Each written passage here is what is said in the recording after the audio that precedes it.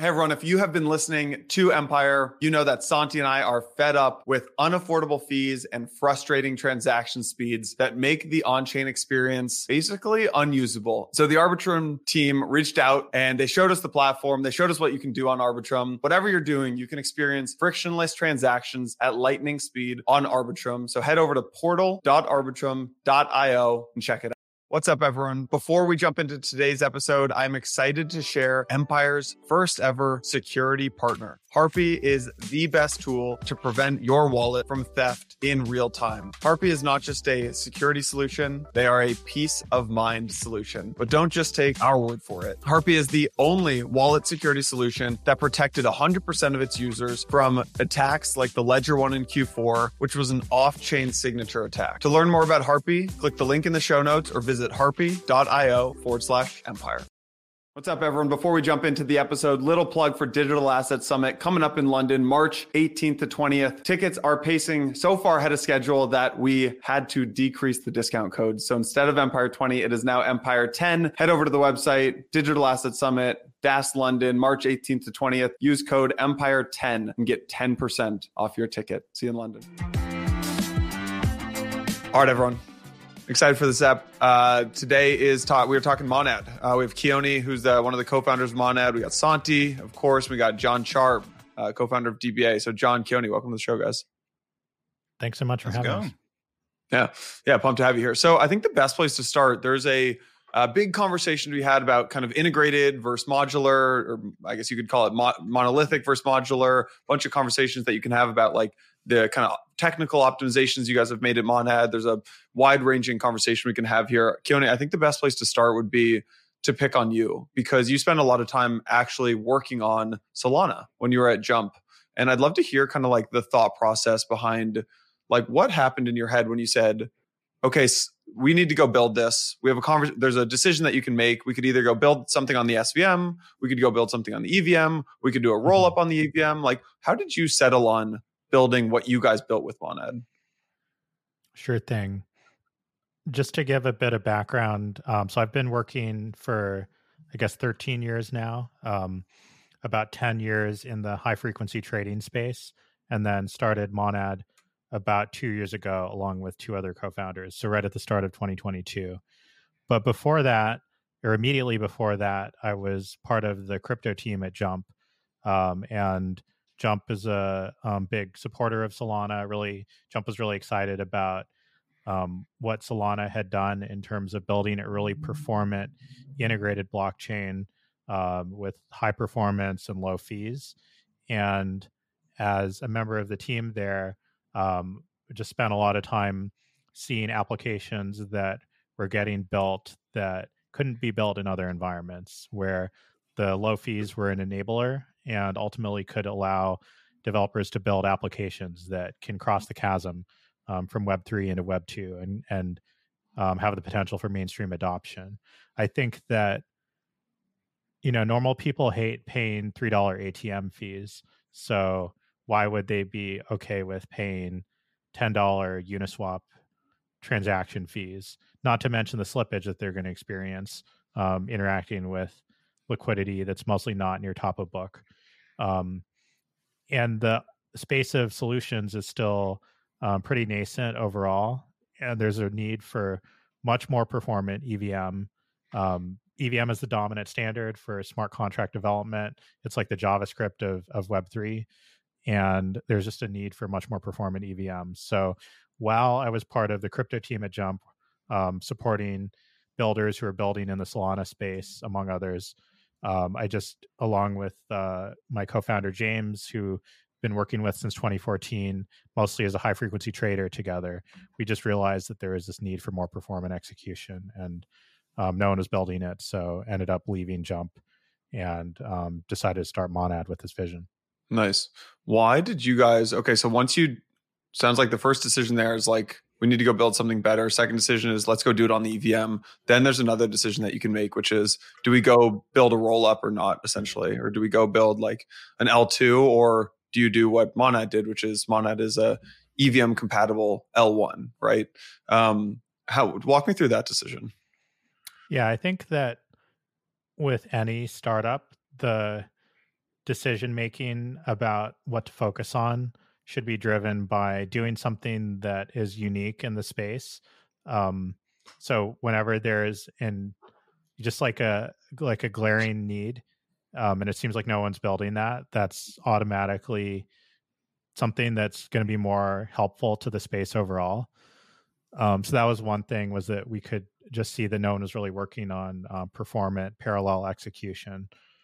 But I guess beyond that, I would just say that EVM is the dominant standard. EVM is, most developers are building in Solidity, or in some cases in Viper or other languages, which compile down to EVM. 97% of all capital on chain, all TVL, is in EVM apps. So there's this huge network effect. Also on the research side, almost all of the applied cryptography research is being done in the context of EVM. Like, people don't think about the research part as much, but there's a huge network effect there as well. So there's this huge need. But there's like not as much focus on the execution side. To come back to your original question about rollups, like, why not build as a rollup? I think it's about going in an orthogonal direction that we thought made sense. We felt that the throughput of Ethereum at roughly 10 transactions per second, or the throughput of rollups at about 100 transactions per second, that there was still a huge gap between that and what we felt should be possible given what we know about computers. So it was a very worthwhile effort to go down the path of making execution a lot more performant. And that improvement is actually orthogonal to the question of building out a roll-up mechanism and doing this fractal scaling thing. So it's just doing something orthogonal. Yeah. Just coming back to the EVM conversation, and then I have another question about the rollup. How much of the network effects are related to developer network effects versus user network effects? I would say it's 50-50. I think that there is a lot of tooling that is kind of ingrained that users are familiar with. MetaMask, Etherscan, the graph, like these kinds of things that are common tools. I think that for developers, it is much more appealing to build for the common standard, because then there's no vendor lock-in effect. Developers who are building, and maybe I should actually take a step back for a second and just kind of say outright. So Monad is a new EVM layer 1 that's offering full bytecode EVM compatibility with really high throughput. So over 10,000 transactions per second of throughput, 1 second block times, and single slot finality. So Monad is basically giving users and developers the best of both worlds between performance and portability.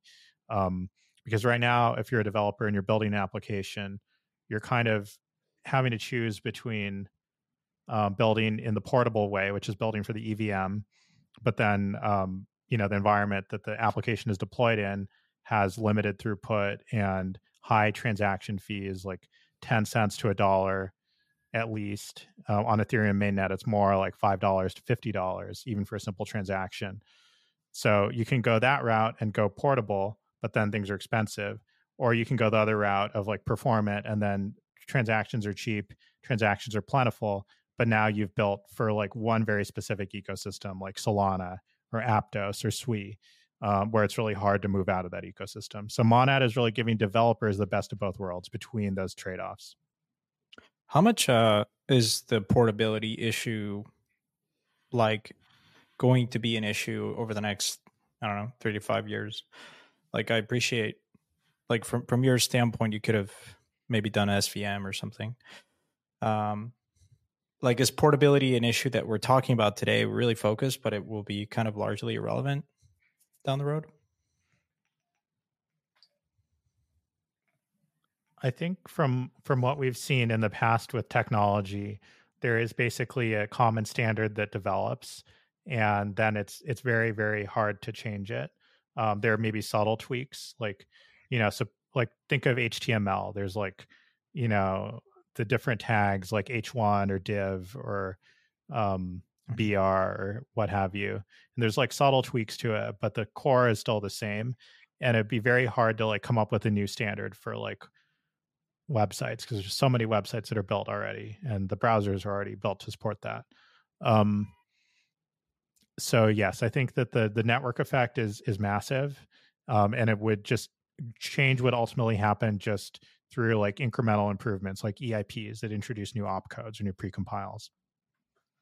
John, what do you think about this? I know you guys are a big investor in Eclipse, which is kind of like is focused on the SVM, and I mean you can explain it if you want to, but what do you think about this idea of like compatibility and just like kind of Monad's decisions here?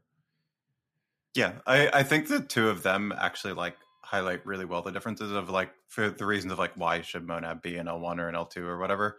I mean, one is just like do what you're really good at, and like the Monad team, like this is their background, they're really good at optimizing at this level of the stack, like that's what they understand really well.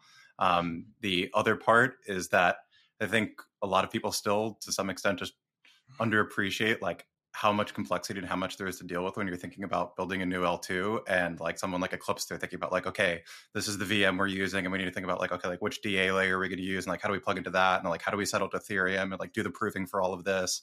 Like that on its own requires a gigantic team, and then like everything that Monad is doing requires a gigantic team, which is an orthogonal problem to everything that Eclipse is solving. And so that's why you saw someone like them who, okay, you know, we want a super performant L2. What's the way that you do that in practice today is like you just go take the SVM already. Like, hey, this is the one that like the current implementation of it is really good. Like we can ship this thing today and like it works. It's really good. The EVM is not there yet. Like that's going to be like multi-year work of like the type of stuff that Monad is doing. So it's definitely like a rational decision to do that. Part of it is also, I would say, the timing of it, of particularly just like when Monad was started, it was like I don't think there was like any viable DA solution for them to have like looked at that time, of like Celestia and like EigenDA and these things were like so far off. Now, if you're building in a super optimized EVM today, like now it could be a consideration of like, okay, do we think about from the start, do we make this thing an L2 using an alt DA? And that's what teams like Mega ETH, to my knowledge, Right. like that's what they're thinking of doing, is like, hey, we have super optimized EVM and we'll put it on like EigenDA. But like when you're building with a constraint, particularly like Ethereum DA, like that obviously just doesn't make sense in the first place. As far as the portability across ecosystems, I definitely think the trend over time is going to be reducing those barriers at like all levels. The question is, I guess, like how much does that reduce at the end of the day? Because like in theory, at the limit, yeah, you would hope that, you know, I just deploy an application, and whether I put it, you know, on an EVM chain or I use like Neon on the SVM, and like that just works perfectly well, or I'm like using Stylus and Arbitrum, that like everything should hopefully work across all of these ecosystems super well. In practice, we still did like quite a meaningful amount of work before that's like actually a seamless experience working across these ecosystems, and like there's a lot of work in between there. And the like it's just an implementation detail, like we can fix this with the engineering, is like quite a ways off. So I definitely think the trend is to reduce those barriers over time, but in practice today, like there's obviously like very clear barriers still for developers to be working across different ecosystems, and same for users. Yeah, I was actually I was thinking about that in light of the part about DA. Like I was thinking about Antonio and DYDX, and would they have actually gone out and built their own chain if the roll up stack has gotten so much better in the last 18 months? Like, would they have made that decision if they were making that decision? If they were making that decision today, would they have done that, or would they have just like leveraged all the great piece of technology? And I guess Keone, to like throw John's point over to you as a question, like now we have EigenDA and Celestia. Like, would you go through this like hard battle of like creating the entire stack yourself if you were launching Monad today? I think that rollups are kind of the new app chains. So, you know, if the pitch to developers in the past was, you know, you can build a new chain that where you have control over the VM and can make modifications to how the VM works, or run a specific program, in the case of DYDX, the order book, internal to the client code, and maybe make it more performant that way. That was always the pitch. And so the roll-ups are kind of like the more modern version of that, but with definitely some differences. Like from the current, you know, deployments that we've seen so far, the roll-up sequencer is centralized. Right. So that's a huge consideration. Like for DYDX, I think from what I understand, I don't want to really speak for them, but I think the decentralization aspect is important. it's not okay to just have one sequencer that's like deciding all of the matching for various reasons. So I think that would be probably the reason why they would continue to use the app chain approach. With Monad, so go ahead. Yeah. I was just going to say, like for Monad, I think we would still do our team would still do exactly the same thing that we've done, because I still don't feel that the solutions are all mature. And I think there are opportunities at all levels of the stack, whether it's execution or consensus or even the piece that integrates those two together. I think there's still need for like very performant implementations at all levels of that stack. And for us, like we wouldn't necessarily be willing to like delegate that optimization to another piece, at least not in this current day and age. Like there's still a huge amount of low-hanging fruit from an optimization perspective. And it's really important for ultimately the end users of Monad, the users and the developers, to have the most performant system so that we can get as much performance out of commodity hardware as possible and deliver a really high performance decentralized network. I want to maybe take a step back here, and for people that may be pretty uninitiated, like, can you talk about like this idea of parallelization? It's something that is a buzzword out there, but I think it's important to just lay the context of what has been, when we think about scalability, like, single threaded versus parallelized systems, like, and the choice that you guys made. I mean, I think it would be useful to just lay the foundation and then for the subsequent discussion. Sure thing. So I guess I want to mention two major points here. The first one is talking about how optimistic parallel execution works and how that contrasts to other approaches. And then the second thing I want to mention is the fact that the biggest bottleneck for execution is not the CPU cycles. Like it's not the computation being done. It's actually the state access. So the actual bottleneck for execution is making it possible to access a lot of state for a lot of transactions in a very performant way. Because I think that's really key to the actual performant parallel execution that's in Monad. But sort of like rewinding back to that first point, so Monad does optimistic parallel execution. What that means is that the transactions in a block are linearly ordered the exact same way that they are in Ethereum. And the result of running that linear order always has to be just, the result from running those transactions one by one in the most naive single-threaded way possible. With Monad, the optimistic parallel execution is basically a black box that strategically runs transactions in parallel while always producing the same end result as if those transactions had been run one after the other.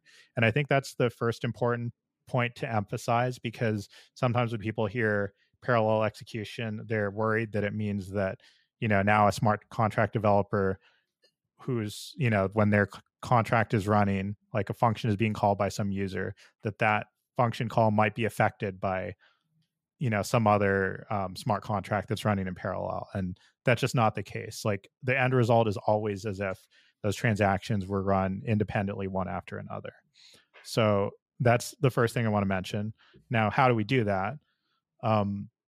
So the algorithm's actually a very simple and intuitive one, and I'll try to describe it verbally and see if it sticks. So roughly speaking, optimistic parallel execution means running a bunch of transactions in parallel as if they're starting from the same starting point from a state perspective, and then generating a bunch of pending results where each pending result records the inputs and outputs for that transaction, and then committing those pending results in the original order of that the transactions were originally defined. And as we're going through the process of stepping through those pending results one by one, inspecting the inputs for that pending result and making sure that those inputs have not since mutated. And if they have, then we reschedule the work and immediately go re-execute. So as you can see from this algorithm, a couple of things jump out. One is that every transaction is executed up to 2 times, the first time in parallel, and then the second time possibly when it's being run through again serially.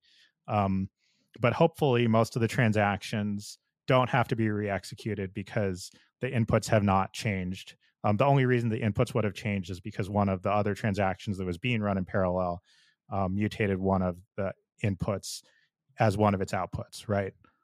But then the other thing to mention is that even in the event where there is re-execution, that re-execution is quite cheap because the dependencies, like the inputs for that transaction, are already in cache because they've already been pulled into cache from the first execution, which was running a bunch of transactions in parallel.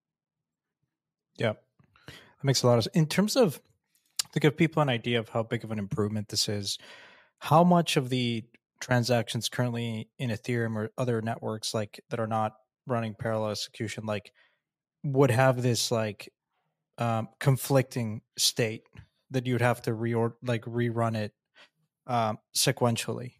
Because like when you think about like you have these hotspots, right? You might have an NFT mint going on, and concurrently there's like a, you know, people trying to do DeFi on an ongoing basis, and there might be a game that's running as well. Mm-hmm. But you know, for the most part, they're all kind of independent. They're not like conflict sharing state, if you will. But I'm curious if you've done some quantification around how big of an improvement it is relative to what we have currently. Right. So I understand where your question is coming from. And I guess the first thing I want to point out is that even in the event where there are many transactions that are conflicting, the parallel execution, this two-phase process, is still a significant improvement. And the reason for that is because state access is the biggest bottleneck. So this might be a good segue to talk about the second thing that I was alluding to, and then I'll come back to your question. But the point that I want to make is that, you know, with these transactions, they're actually pretty simple from a computational perspective. Like if you look at Uniswap v2 swap function, it's like doing a little bit of math. There's some arithmetic, some addition and division, updating some balances. The compute is actually very, very simple. The thing that's expensive about executing that transaction is that it has state dependencies. Like you have to go look up the balances of, both of the balances of the two tokens for that pool. For Ethereum, state is stored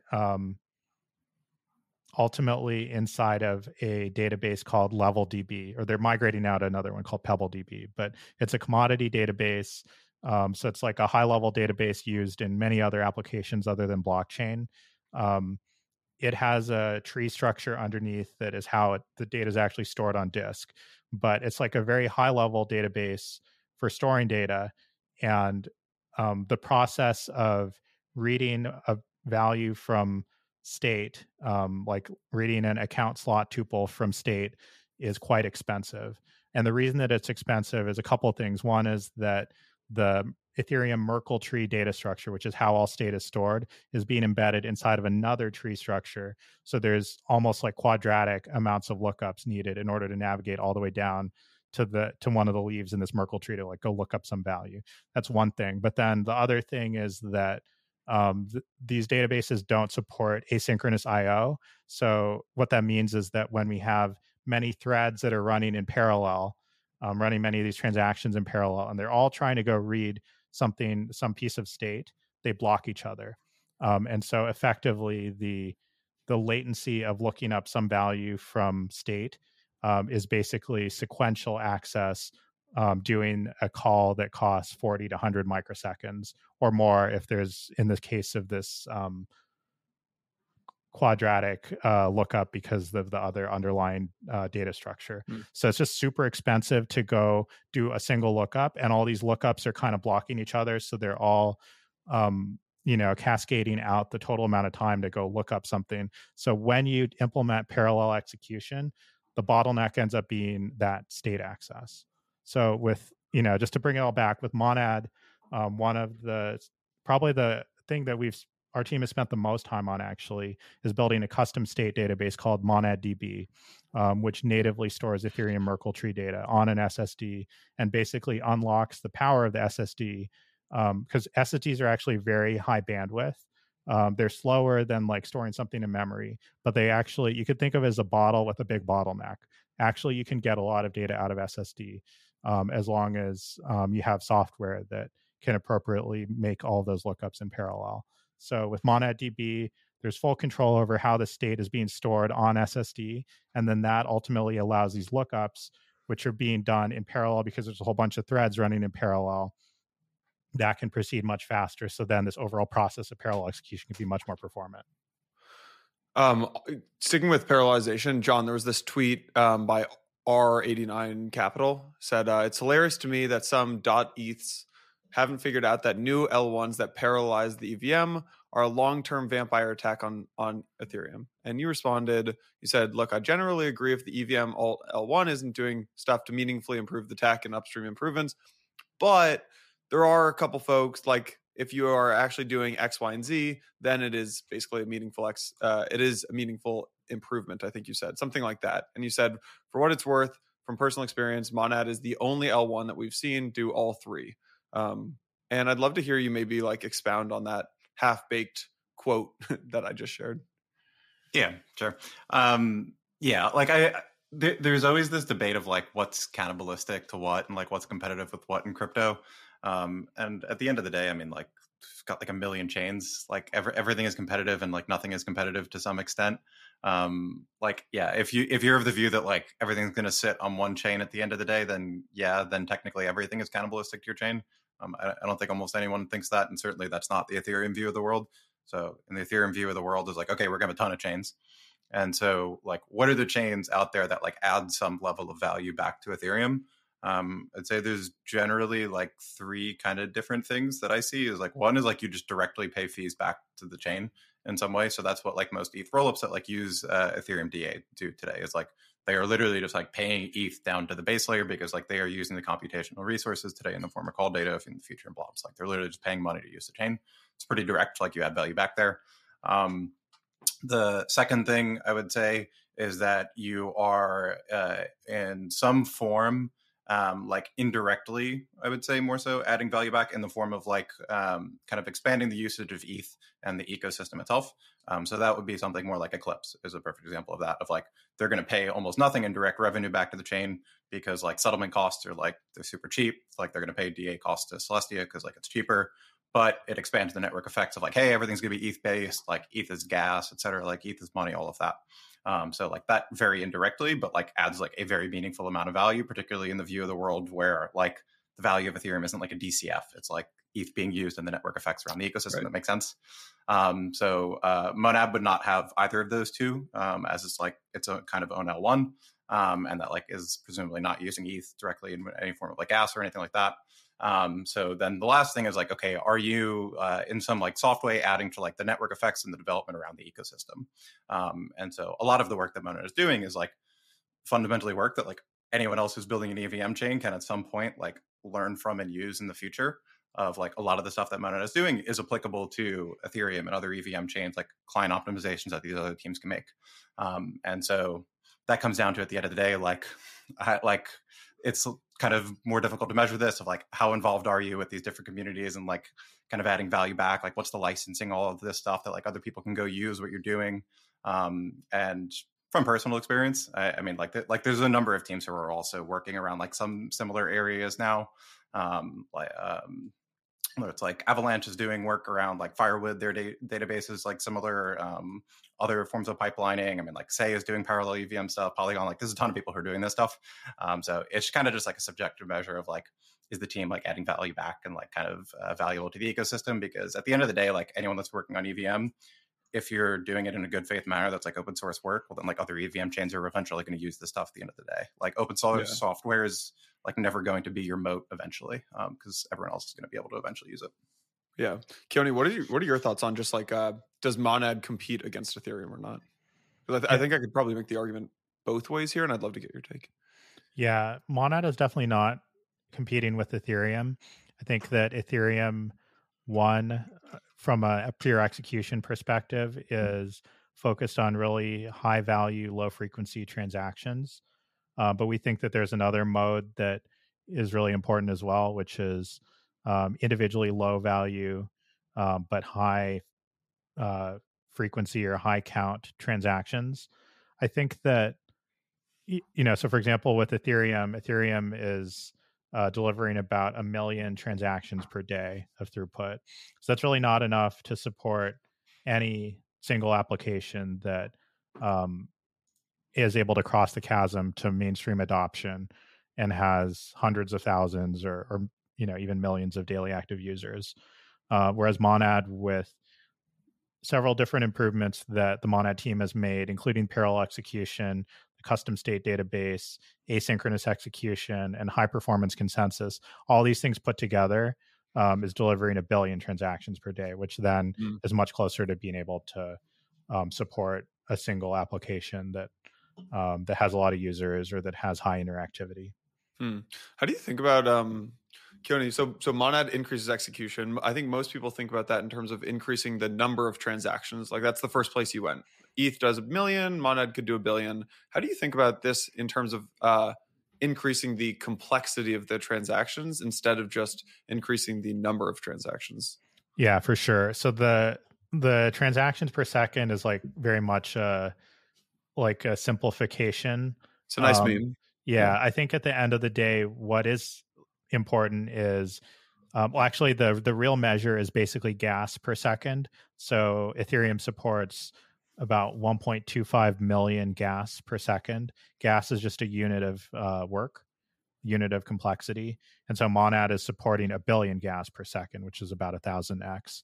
So you could have transactions that are way, way, way more complex from a gas perspective. You could just have both more complex transactions and many more of them on Monad than on Ethereum. But at the end of the day, like the capacity is basically 1 billion gas per second. Keone, do you want to get into, there's kind of like when I think of Monad, there's like 4 big breakthroughs. We covered parallelization, Monad DB. Is there anything else you want to cover, whether it's like BFT or deferred execution or any of that kind of stuff that we might have missed? Yeah. Well, actually, one thing I wanted to get back to was Santi asked about the, collisions of transactions and what happens if you have people always, and it's a good question, like what happens if someone just submits a whole bunch of transactions that are all tied to each other and you can't really just to make sure I understand Santi's question, is this about like dependencies between transactions? Is that the same thing as collisions? I think that's his question. Okay. Yeah. So I think maybe first it would be helpful to just give an example of what a collision looks like. And then I'll also then try to explain why the combination of parallel execution and MonadDB is ultimately able to make the problem of any collision much less severe than you might otherwise think. So maybe first of all, like imagine that there's 3 transactions. My USDC account has 100 USDC in it, and there's 3 transactions. In the first transaction, I send 10 USDC to John. In the second transaction, like someone mints an NFT, totally unrelated. And then in the third transaction, I send 5 USDC to Santi. So obviously at the end of these 3, I should have 85 USDC in my account. So when parallel execution runs, the first transaction generates a pending result, which has an input for that, slot of 100 and an output of 90, because like my USDC went from 100, it became 90. The second transaction, let's not worry about that. The third transaction has an input of 100 and an output of 95, because these 3 transactions were run in parallel, so they didn't really know about each other. Does that make sense? Yep. Cool. Okay. So then we go and try to commit these 3 pending results. We just step through them one by one. So first we see the first result, which again has an input of 100 and output of 90. We commit that one. That's fine. Then we get to the second one. That one is fine. We commit that. Then we get to the third one and we inspect the inputs and we check to make sure that they're valid. So we see the input on this third pending result is 100, but now that slot has become 90. So that pending result is now invalidated and we're going to need to go re-execute it. So when we go re-execute it, it's re-executed with an input of 90 and then the output becomes 85. And so I said before that the re-execution is not a big deal because that slot is already in cache. The reason why that's important is because reading that slot from SSD is going to be the cost of an SSD lookup, which is 40 to 100 microseconds. Might not seem like a lot, but when you're operating that scale, that actually does matter. Versus if that data is in cache, it's less than a microsecond, like 100 nanoseconds or so. So basically that re-execution is really fast. And I guess the other thing I would say is that there's actually another way of thinking about parallel execution that I think gives a good mental model for what's happening. And that is that the first stage of parallel execution, which is running all these transactions in parallel, is basically surfacing dependencies for all the transactions and pulling them off of SSD into cache. Right? And because of MonadDB, all those dependencies can be surfaced and read from SSD very efficiently in parallel. So that first step is doing this like 40 to 100 microsecond, per that kind of cost really fast, pulling all that into cache. And then it is generating pending results, which are like, this is what happened when we ran that execution. But it's almost like the pending results don't even matter that much, because then when we step through those transactions again, if the pending result the inputs didn't change, we can immediately commit. But even if we need to re-execute, that re-execution is much, much, much more, much cheaper because the inputs are in cache. Yeah. Is there a capacity constraint to how much you can cache per block? They're not in practice because with Monad, the hardware requirement is 32 gigs of RAM, which is still a huge amount of memory. So there's not, in practice, like that's not really a constraint. Got it. And in terms of, I'd like to maybe transition a bit into the actual cost for these transactions, and comparing it to other, particularly Solana, right, which is really optimizing for highest throughput and currently really low transaction fees. Mm-hmm. Right. Yeah, I think that you could think of Monad as like similar to Solana in terms of overall transaction costs. So fractions of a cent per transaction. Of course, the cost depends on the complexity of the transaction. But for like a reasonable, like depositing into Aave or swapping on Uniswap, those are really simple transactions. We expect those to cost 1/10 of a cent on Monad. And I would actually add that the actual cost is probably just driven by almost an arbitrary parameter in the code base. Like in Ethereum, there's basically let's see how to say this. So like in Ethereum, the cost is actually driven by supply demand. And because there's more demand for block space than there is supply, so there's an auction and the auction clears at whatever, causes those two things to equilibrate, which is a very high number. And that's how you get Uniswap swaps that cost $5 to $50, depending on the activity level on the chain. So in Monad, my guess is that on day one, there's going to be way more supply of block space than there is demand. So the clearing price on that auction should actually be zero. But of course, it won't actually be zero because then that would allow anyone to spam for no cost. So it's really just kind of a de minimis cost to prevent spam and still enable any kinds of applications to thrive without cost being a consideration. Yeah. Quick follow-up question on me on this. I'm curious. Do you guys have anything kind of decided yet on what the fee market from there will look like? Because like for context for the listener, I mean, like this is basically where like Solana started as well, of like because they have so much throughput, like, all right, we'll just set like a low fixed number, and as long as supply is over demand, like they don't have a problem, and just like it's fine. And now as there's like a ton of TPS, now Solana started to think about like, okay, like sometimes you do get really, really hot spots. And so like we do need a fee mechanism to move. So just curious how like you're thinking about that over time, if like a fee mechanism is set to change the price and what that looks like. Yeah, I think it's still a pretty early ideation on our team side. But, we're happy to sort of follow the research space and just learn from others. I think that one point I want to make about this sort of like congestion-based pricing is that it's not always obvious that an account, like a slot, that a piece of state that's in high demand should actually be more expensive. It might actually be that it should be cheaper, because if it's cheaper, or if it's in high demand, that means it's definitively in cash already. So I think, the fee design system should ultimately reflect whatever the real cost is, but the real cost might be higher for something that's in demand because it causes more rescheduling, but also might actually be better. And I think we just have to go based on whatever the measurements are. Can you expand on that? I just want to make sure I understand it. If there's a particular thing that's really in demand, and you said it's in cache, are you clearing the cache after every block, or are you preserving that? I mean, I assume like there's finality, right? And like, at what point do you clear the cache, or do you not? Like, I don't know if the question makes sense. Yeah, I mean the cache is really more of a, it would vary from node to node on how frequently it gets overwritten, depending on the exact amount of memory that's available.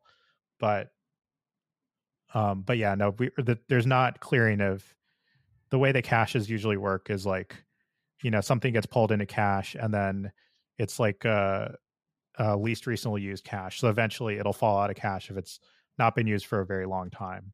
But yeah, it's not cleared at the end of every block or anything like that. All right, I mentioned them in the pre-roll. Now I'm going to bring them up again. It's Arbitrum. Santi and I are really fed up with these high fees, and we're really excited to have teamed up with Arbitrum for the next couple of months on Empire. As the leading Ethereum scaling solution, Arbitrum now powers hundreds of decentralized apps across DeFi, perps, NFTs, gaming, and a whole lot more. The team has showed us everything in the ecosystem, both now and what's to come, and we're really, really excited about it. Arbitrum allows both daily users and developers to interact with Ethereum at scale with low fees and faster transactions. The way the team got me excited was through portal.arbitrum.io. So my call to action to you is to get started by visiting portal.arbitrum.io. Go experience on-chain like it was meant to be. For a lot of Empire listeners, your crypto is not just another number on a screen. It's part of your future. I know Santi and myself feel that way. Our security sponsor of this episode, Harpy, takes this responsibility seriously and is the only wallet security tool that shields users from both on-chain threats and sneaky off-chain signature attacks. If you've ever been in that situation where you're moving quickly, you approve something on-chain, you realize that the address might be a dubious address, or you're really hoping that you could take that back, Harpy has you covered. Harpy can redirect your assets to your self-custodied vault, ensuring they remain completely under your control, safe and sound. With Harpy's always-on monitoring, you're not just detecting threats, you're actively blocking and recovering compromised assets from malicious transactions before they can even confirm on-chain. Harpy is the only wallet security solution that protected 100% of its users from attacks like the Ledger one in Q4, which was an off-chain signature attack. So if you're serious about protecting your crypto investments, it's time to make the switch. Secure your wallet for free at harpy.io/empire. That's Harpy, HARPIE.io/empire. If you want it to be even easier, just click the link in the show notes.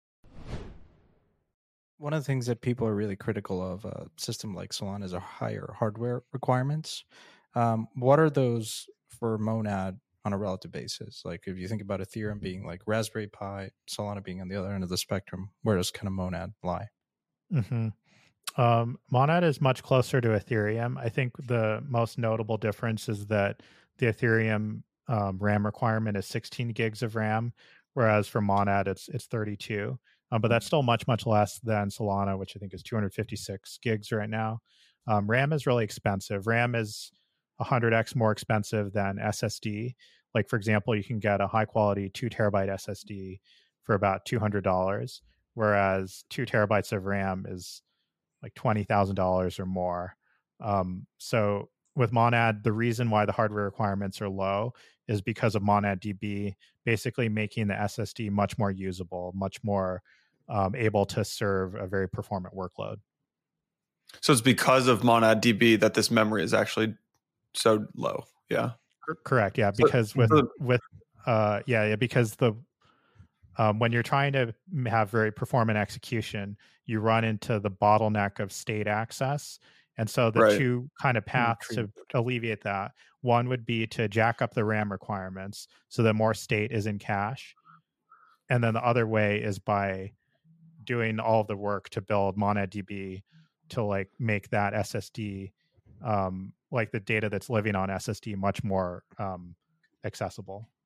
And are you going to do what Solana did and make it so that validators don't have to know the full state, so that new validators like don't have to replay and catch up? Basically, I think that's my understanding of how it works. I think.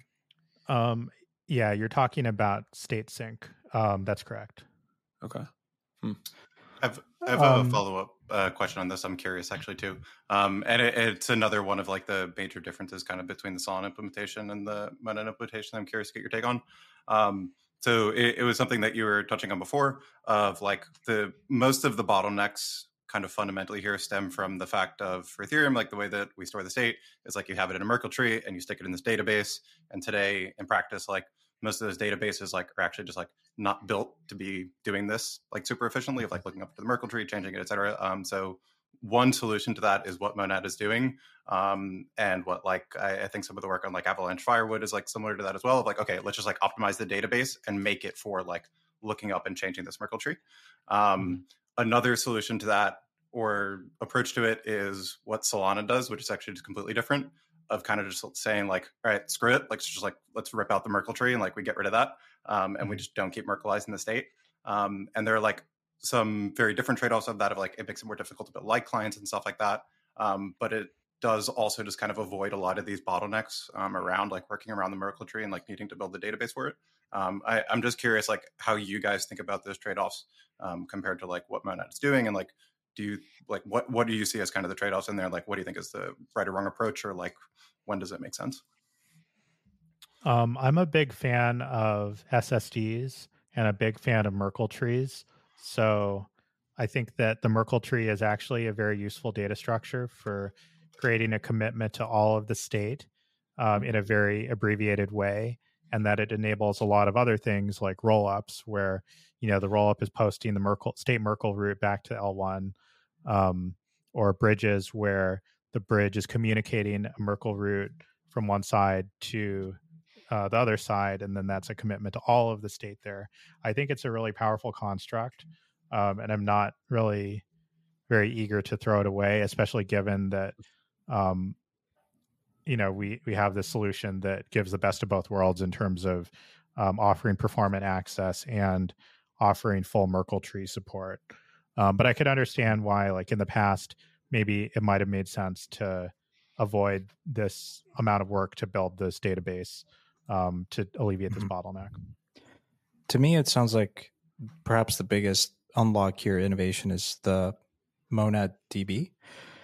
Do you see a world where other teams, even Ethereum L1, like moves from Pebble, I think you mentioned, to Monad DB and unlock like a big improvement? Yeah, I think it's possible.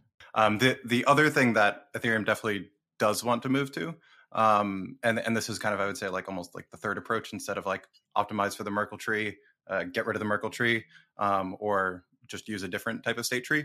And this is kind of, I haven't looked at it closely, but I believe the approach that like Mega ETH is going, and also to some extent like what Ethereum kind of plans to do in the future, is just like to swap at some point from Merkle trees to Verkle trees as just a more efficient form of having the state, and unlock statelessness as well. I'm curious like how you kind of view that trade-off and like what your plans might be for that over time, particularly if Ethereum does decide to progress and go towards Verkle trees.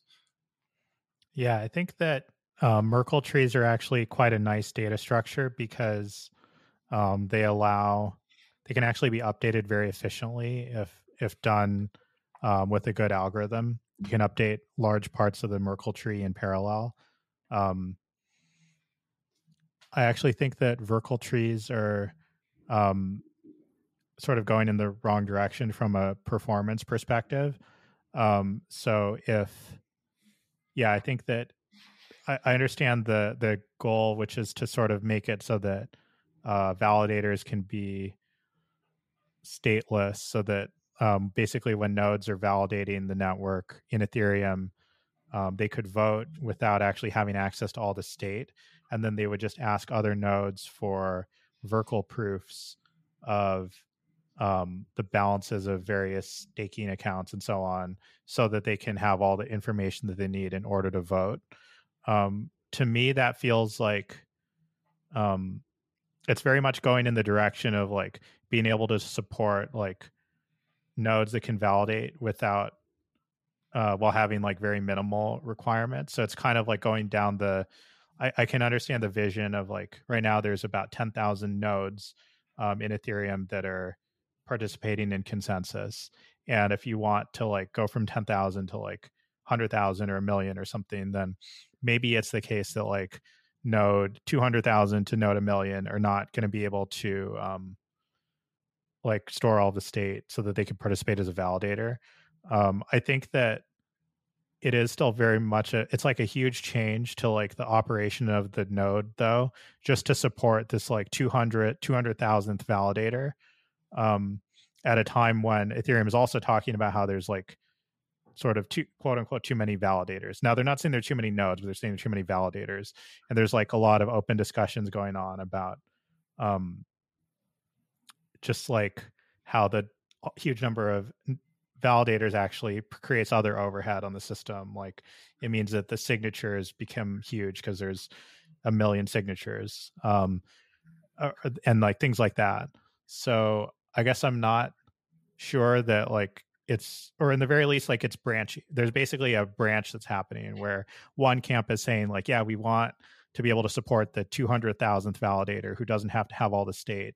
And we'll go through all this stuff to like introduce Verkle trees so that the witness size for like these other nodes being able to request witnesses to attest to like these balances of these other validator accounts. It's like a whole lot of work to do that. And then the other camp, which I would say the Monad team is much more in, is like, how do we make fundamentally like the execution of the internals of Ethereum much more efficient so that we can raise the throughput of the system and, you know, still with like a very decentralized node set and very reasonable hardware requirements, so on, get way more performance out of the system. But, you know, inherently that does mean making decisions that do prioritize perform and execution. And I would say Merkle trees are much closer to being able to support perform and execution. So therefore they're like pretty incompatible with the idea of like the Verkle tree and that direction. Keone, what do you think of the recent idea to raise the gas limit on Ethereum? I think it's from a couple months ago. Vitalik commented on it as well. Yeah, I think it's a good idea. I think that it would alleviate to a certain extent some of the costs, the extreme nature of some of the costs. And I think this is just a personal opinion, right? Like everyone, literally every single person in the Ethereum community has a different opinion about it. But for me, like it, you know, right now it's kind of true that like Ethereum block times are 12 seconds, but the execution budget is a gas limit, which is chosen to correspond to like 100 milliseconds or so worth of execution time, which is only 1% of the total block time. So that's crazy because it means that there's this like shrinking factor of 100x of execution throughput because of that like gas limit that's being imposed. And for a 12-second block time, like you could definitely imagine that budget going from 100 milliseconds to 200 milliseconds without really like having a significant effect on the overall like stability of the network. Yeah, I'm gonna pull us out of the weeds for a second here. There's this like inherent friction in L1s, and honestly outside of crypto in general, just like in protocols, which is that one day you start a protocol and you innovate on it and you do everything differently and you figure out all these optimizations, and then if it gets big enough, eventually there's actually there becomes pressure to not change things and to basically you need to ossify the system, and as that happens you have to like slow down the rate of innovation. And I'd just be curious about like how you think about that as it relates to Monad, when that will happen, like how do you think about that in general? Yeah, it's a good question. I mean, it's obviously a trade-off. Solana is a good example because I think they do ship improvements pretty frequently, but then that creates more risk of outages. And so like the recent outage that was like a month ago or so, you know, that was like a new feature that got added. And then so yeah, Solana is like very much on the extreme end of the spectrum of trying to ship many features as fast as possible, and sometimes it leads to like liveness failures, and that contributes to negative sentiment about the blockchain and its ability to serve as financial rails for the rest of the world. So I mean, I would say it's a trade-off, but obviously there's a way to do a lot of both. But that just comes from more effort, like more rigorous testing, more testnet environments that are running in parallel to mainnet that are a complete replica of how mainnet looks. Like I think on Solana mainnet, the real TPS is 1,000 or so transactions per second, whereas the DevNet is 70 transactions of usage per second. So there's still more that could be done to make that dev environment more similar to the production environment. But it just requires work. It requires cycles, human cycles. And sometimes when you're trying to go really fast, you're devoting more, more to speed, to the engines at the back of the rocket ship versus the ones that are steering it and keeping it safe. So I don't know. I mean, the only answer is just to work harder and to be very rigorous and to have rigorous practices with respect to rollouts and rollbacks. There are some learnings there that are very concrete. Do you have a vision for the protocol? Like when we've had Anatoly on, and he clearly loves Linux, I would say. And he kind of looks at Linux and Linus as this kind of model for how to maintain it and how to be a founder in this open protocol. Do you have that with Monad? You constantly hear him say, I want to bring NASDAQ on chain. This idea of single shared state, really valuable, doesn't include perhaps all the use cases, but that's something that he's very focused on. As you think about the mind share that you want to capture, the type of use case or builder application that is perhaps most well suited for Monad, is there something in particular that you would impress on the builder or the user that wants to come to Monad? I'm really focused on supporting developers that aspire to build things that have mass user adoption. So in my mind, I always have this idea of people playing RuneScape and acquiring items and leveling up their character and earning achievements. And for a blockchain to be able to support that level of complexity of application, let alone that level of number of users, literally millions of users, it's just going to require, a much faster car than, the solutions that we have right now. So I think that for any app to cross the chasm of adoption, probably for me, the closest was StepN. Because a lot of people just understood the premise, go for a run, record your steps, earn some achievements, have something to show off to your friends, earn some badges. Strava on the blockchain, that's something that can appeal to a lot of people, but you're going to need a lot of performance in order to support that. John, where do you think Monad fits in this landscape of we have L2s, we have Solana, we have these DA folks, we have Celestia and Eclipse now, and we've got Eigen DA and all this kind of stuff. Where does Monad fit in your mental model of the crypto landscape? The interesting part for me that I'm curious to see is kind of what ends up being the community and the kind of users of Monad.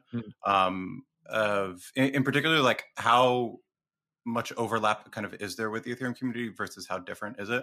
That is something that, Solana was on the far end of, which seemed like a trade-off at first, but I think ended up benefiting them clearly in hindsight, is that you had a completely separate and completely unique community of these are just the people who go build Solana in the SVM, and that's really difficult. But if you do make it through to the other side, okay, you have a unique community that really sticks it through and keeps building.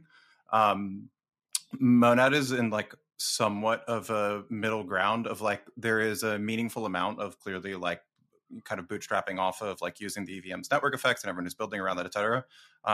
While at the same time doesn't fit as cleanly into the mental model and architecture of someone who's entirely obviously relying on the Ethereum community of we're just an Ethereum rollup that uses for DA, we have ETH as gas, optimism, that kind of thing of we are very much built on Ethereum, and 100% this is the community that we want to kind of reuse and build on top of.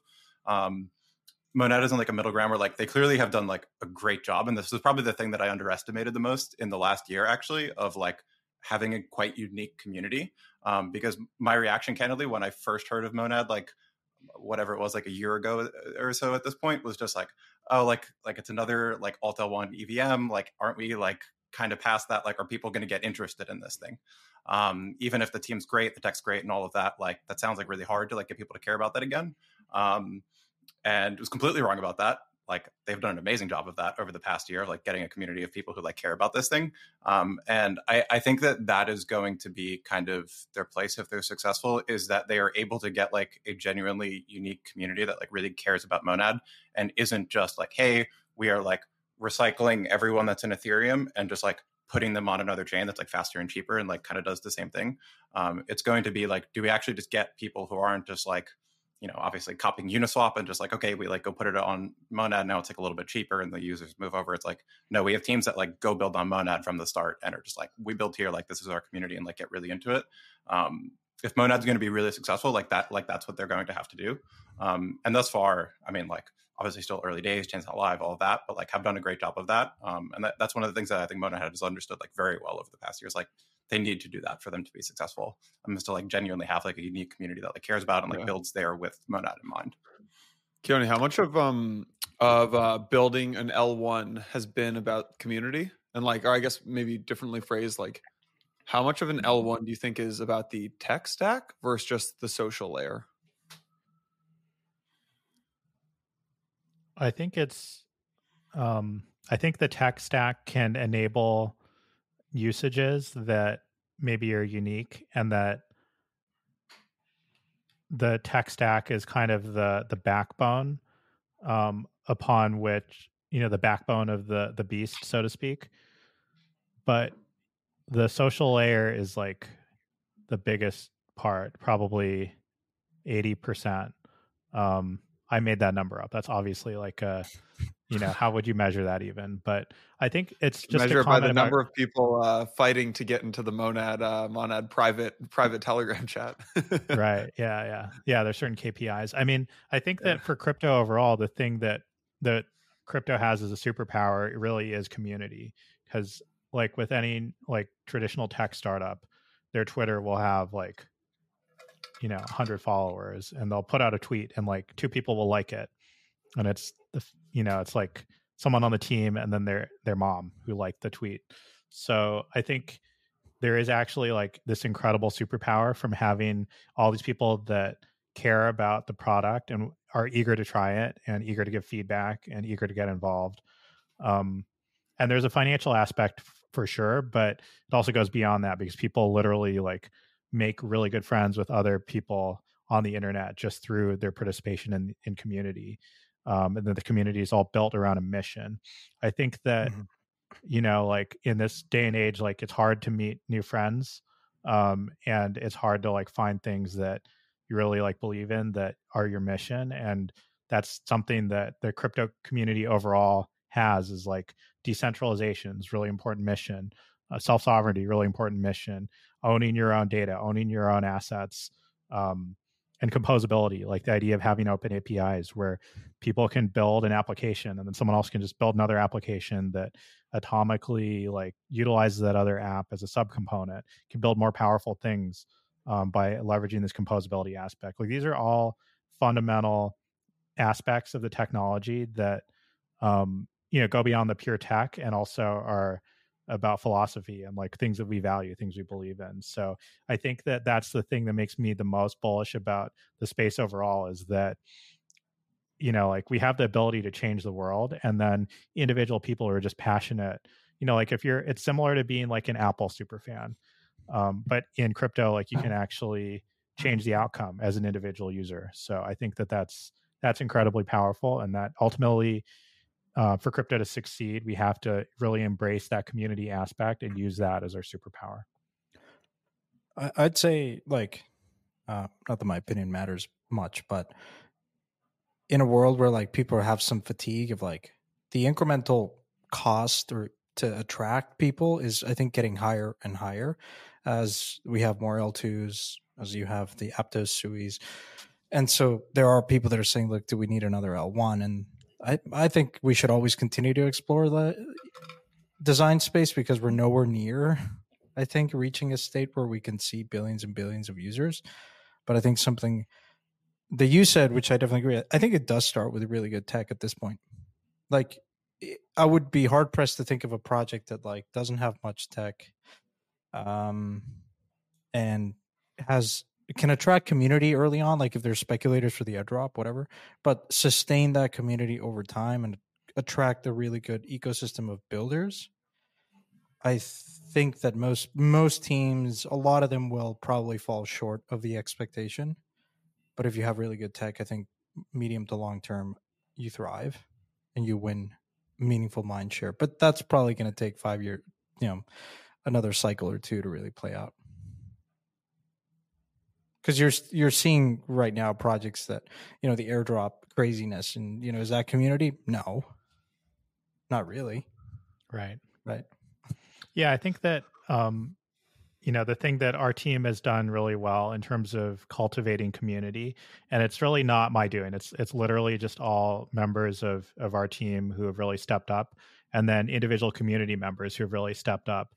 It's like kind of going against the grain in terms of not giving in to like whatever the easy KPI win is. So like I see a lot of people projects making the mistake of like, oh, great, like I have this many people in my Discord. That's awesome.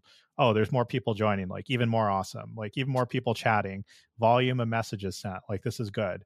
That's actually bad because it actually kills community, because if you have a bunch of bots that are just chatting, then the people who actually know each other who are trying to hang out, the bots totally like kill the vibe.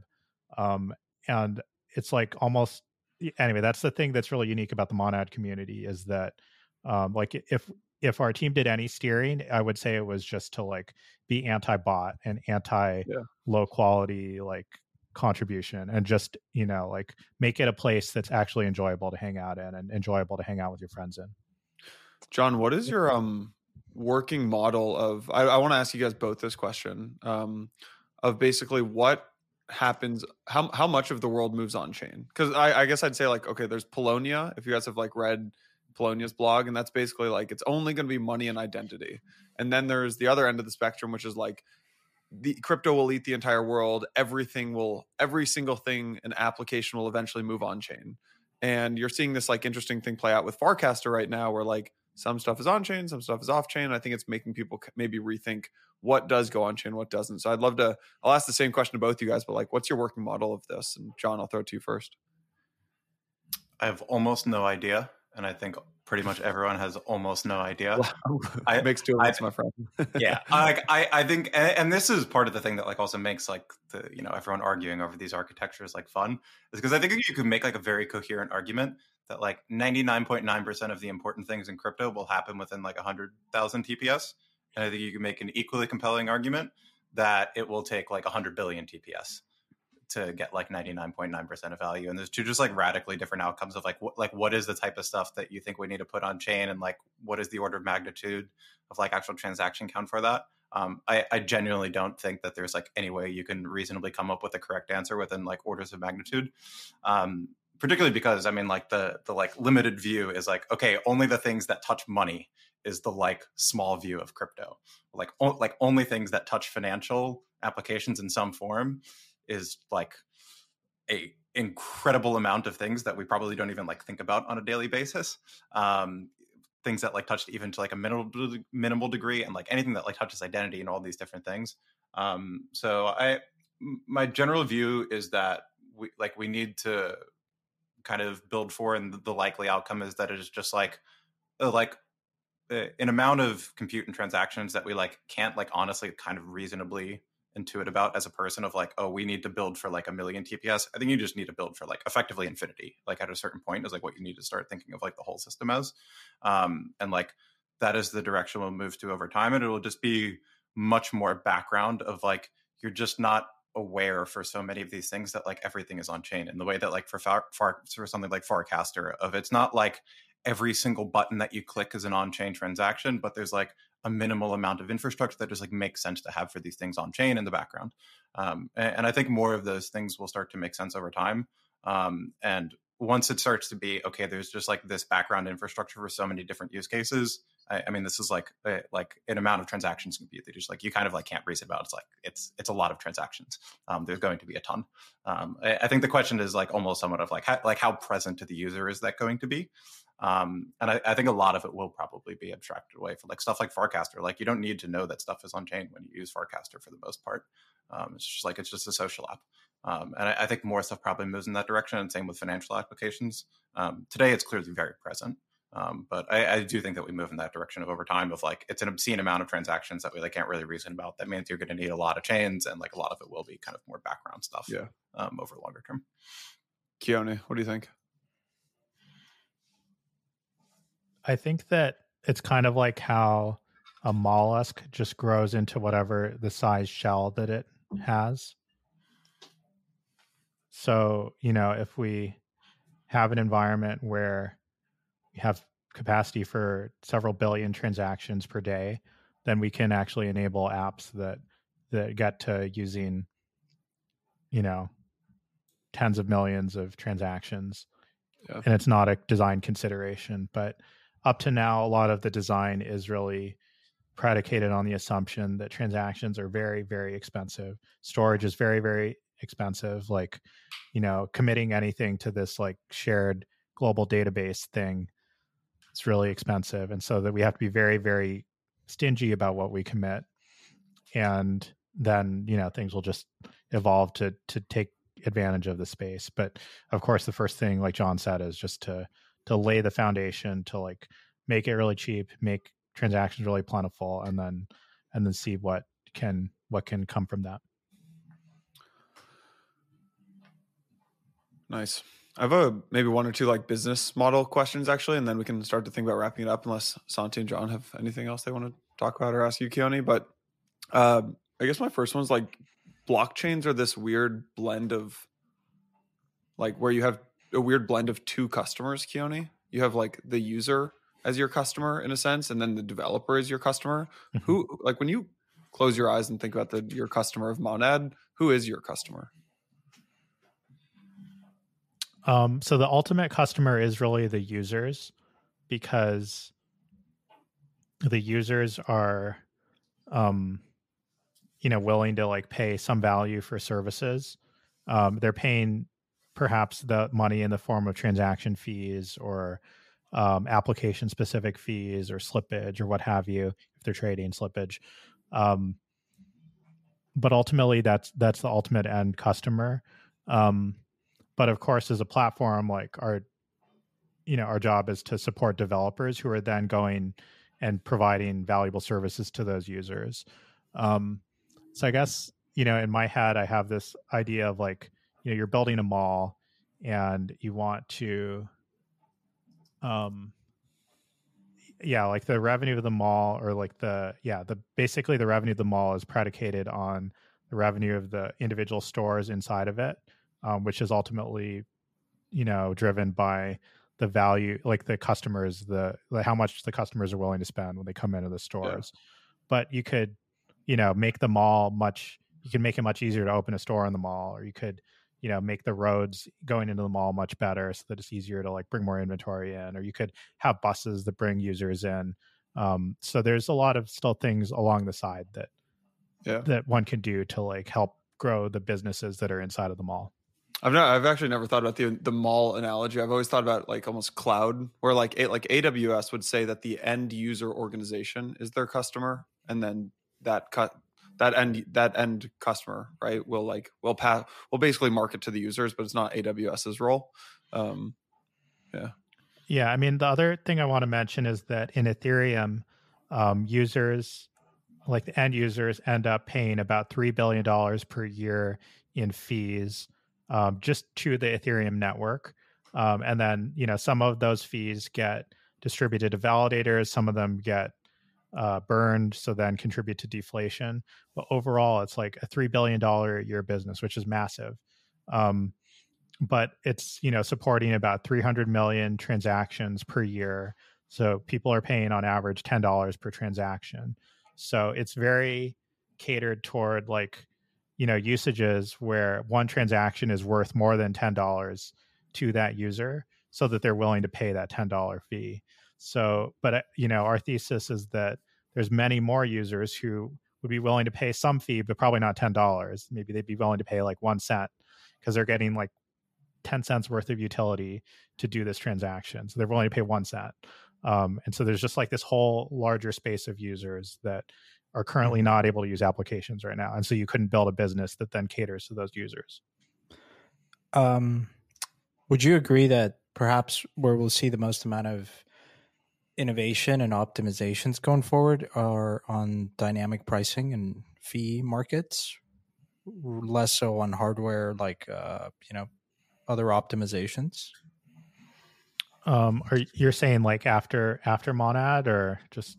Yeah, just after Monad, like in general, like it feels like one of the more unexplored, or things that we're perhaps may not know today, is because we don't have as many users. And when we have more users and hotspots, John, you made this great point. Solana's now figuring this out, which is they need to make some modifications. But it's one of those things that you don't really know until you have 100,000 users, 1 million, 1 billion, 10 billion. Like, I feel like that's more my point, where we're going to have to probably reserve some pretty large wiggle room margin to make some changes on how fees are set. I see. Yeah, I think from the Monad engineering team's perspective, we feel like even beyond the initial launch of Monad, there's still a lot of other improvements to be made that are in the realm of either performance optimizations or additional features, like support for new precompiles or opcodes that allow developers to build more powerful applications. So there's still like a whole like realm of engineering-y things that are not necessarily fee related.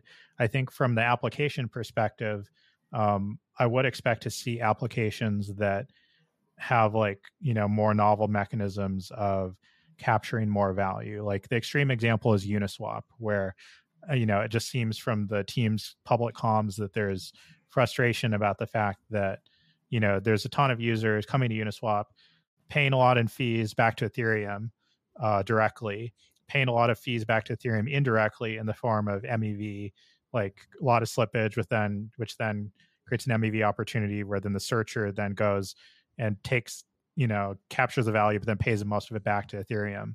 So there's like, from the app developer, like Uniswap's perspective, they would want to be able to capture more of that value that's currently all flowing to validators or to the Ethereum network. But that's only possible if like the baseline fee is much, much lower and the interaction can be much more complex in terms of like frequency of updates by market makers. So there's like a whole like technological improvement that needs to be made in order to enable a business model where then maybe Uniswap could capture more value either for their LPs or maybe for their token holders or maybe even for Uniswap Labs, like who knows. But right now, so much is just being paid out baseline because of the way that the technology works. Yeah. Keone, is there one other ecosystem that you've like studied that you think, whether it's like Sui or Aptos or Avalanche or Solana, that you think has like done a phenomenal job? Or maybe I'd even push you one step further. Like if you weren't building a Monad, like is there one ecosystem that you would go build in?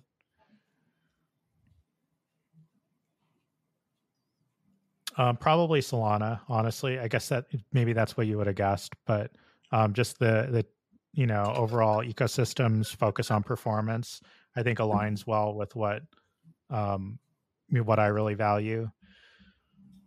I think there's still a lot of low-hanging fruit for optimization in the Solana space as well. So like that's how you end up with a project like FireDancer.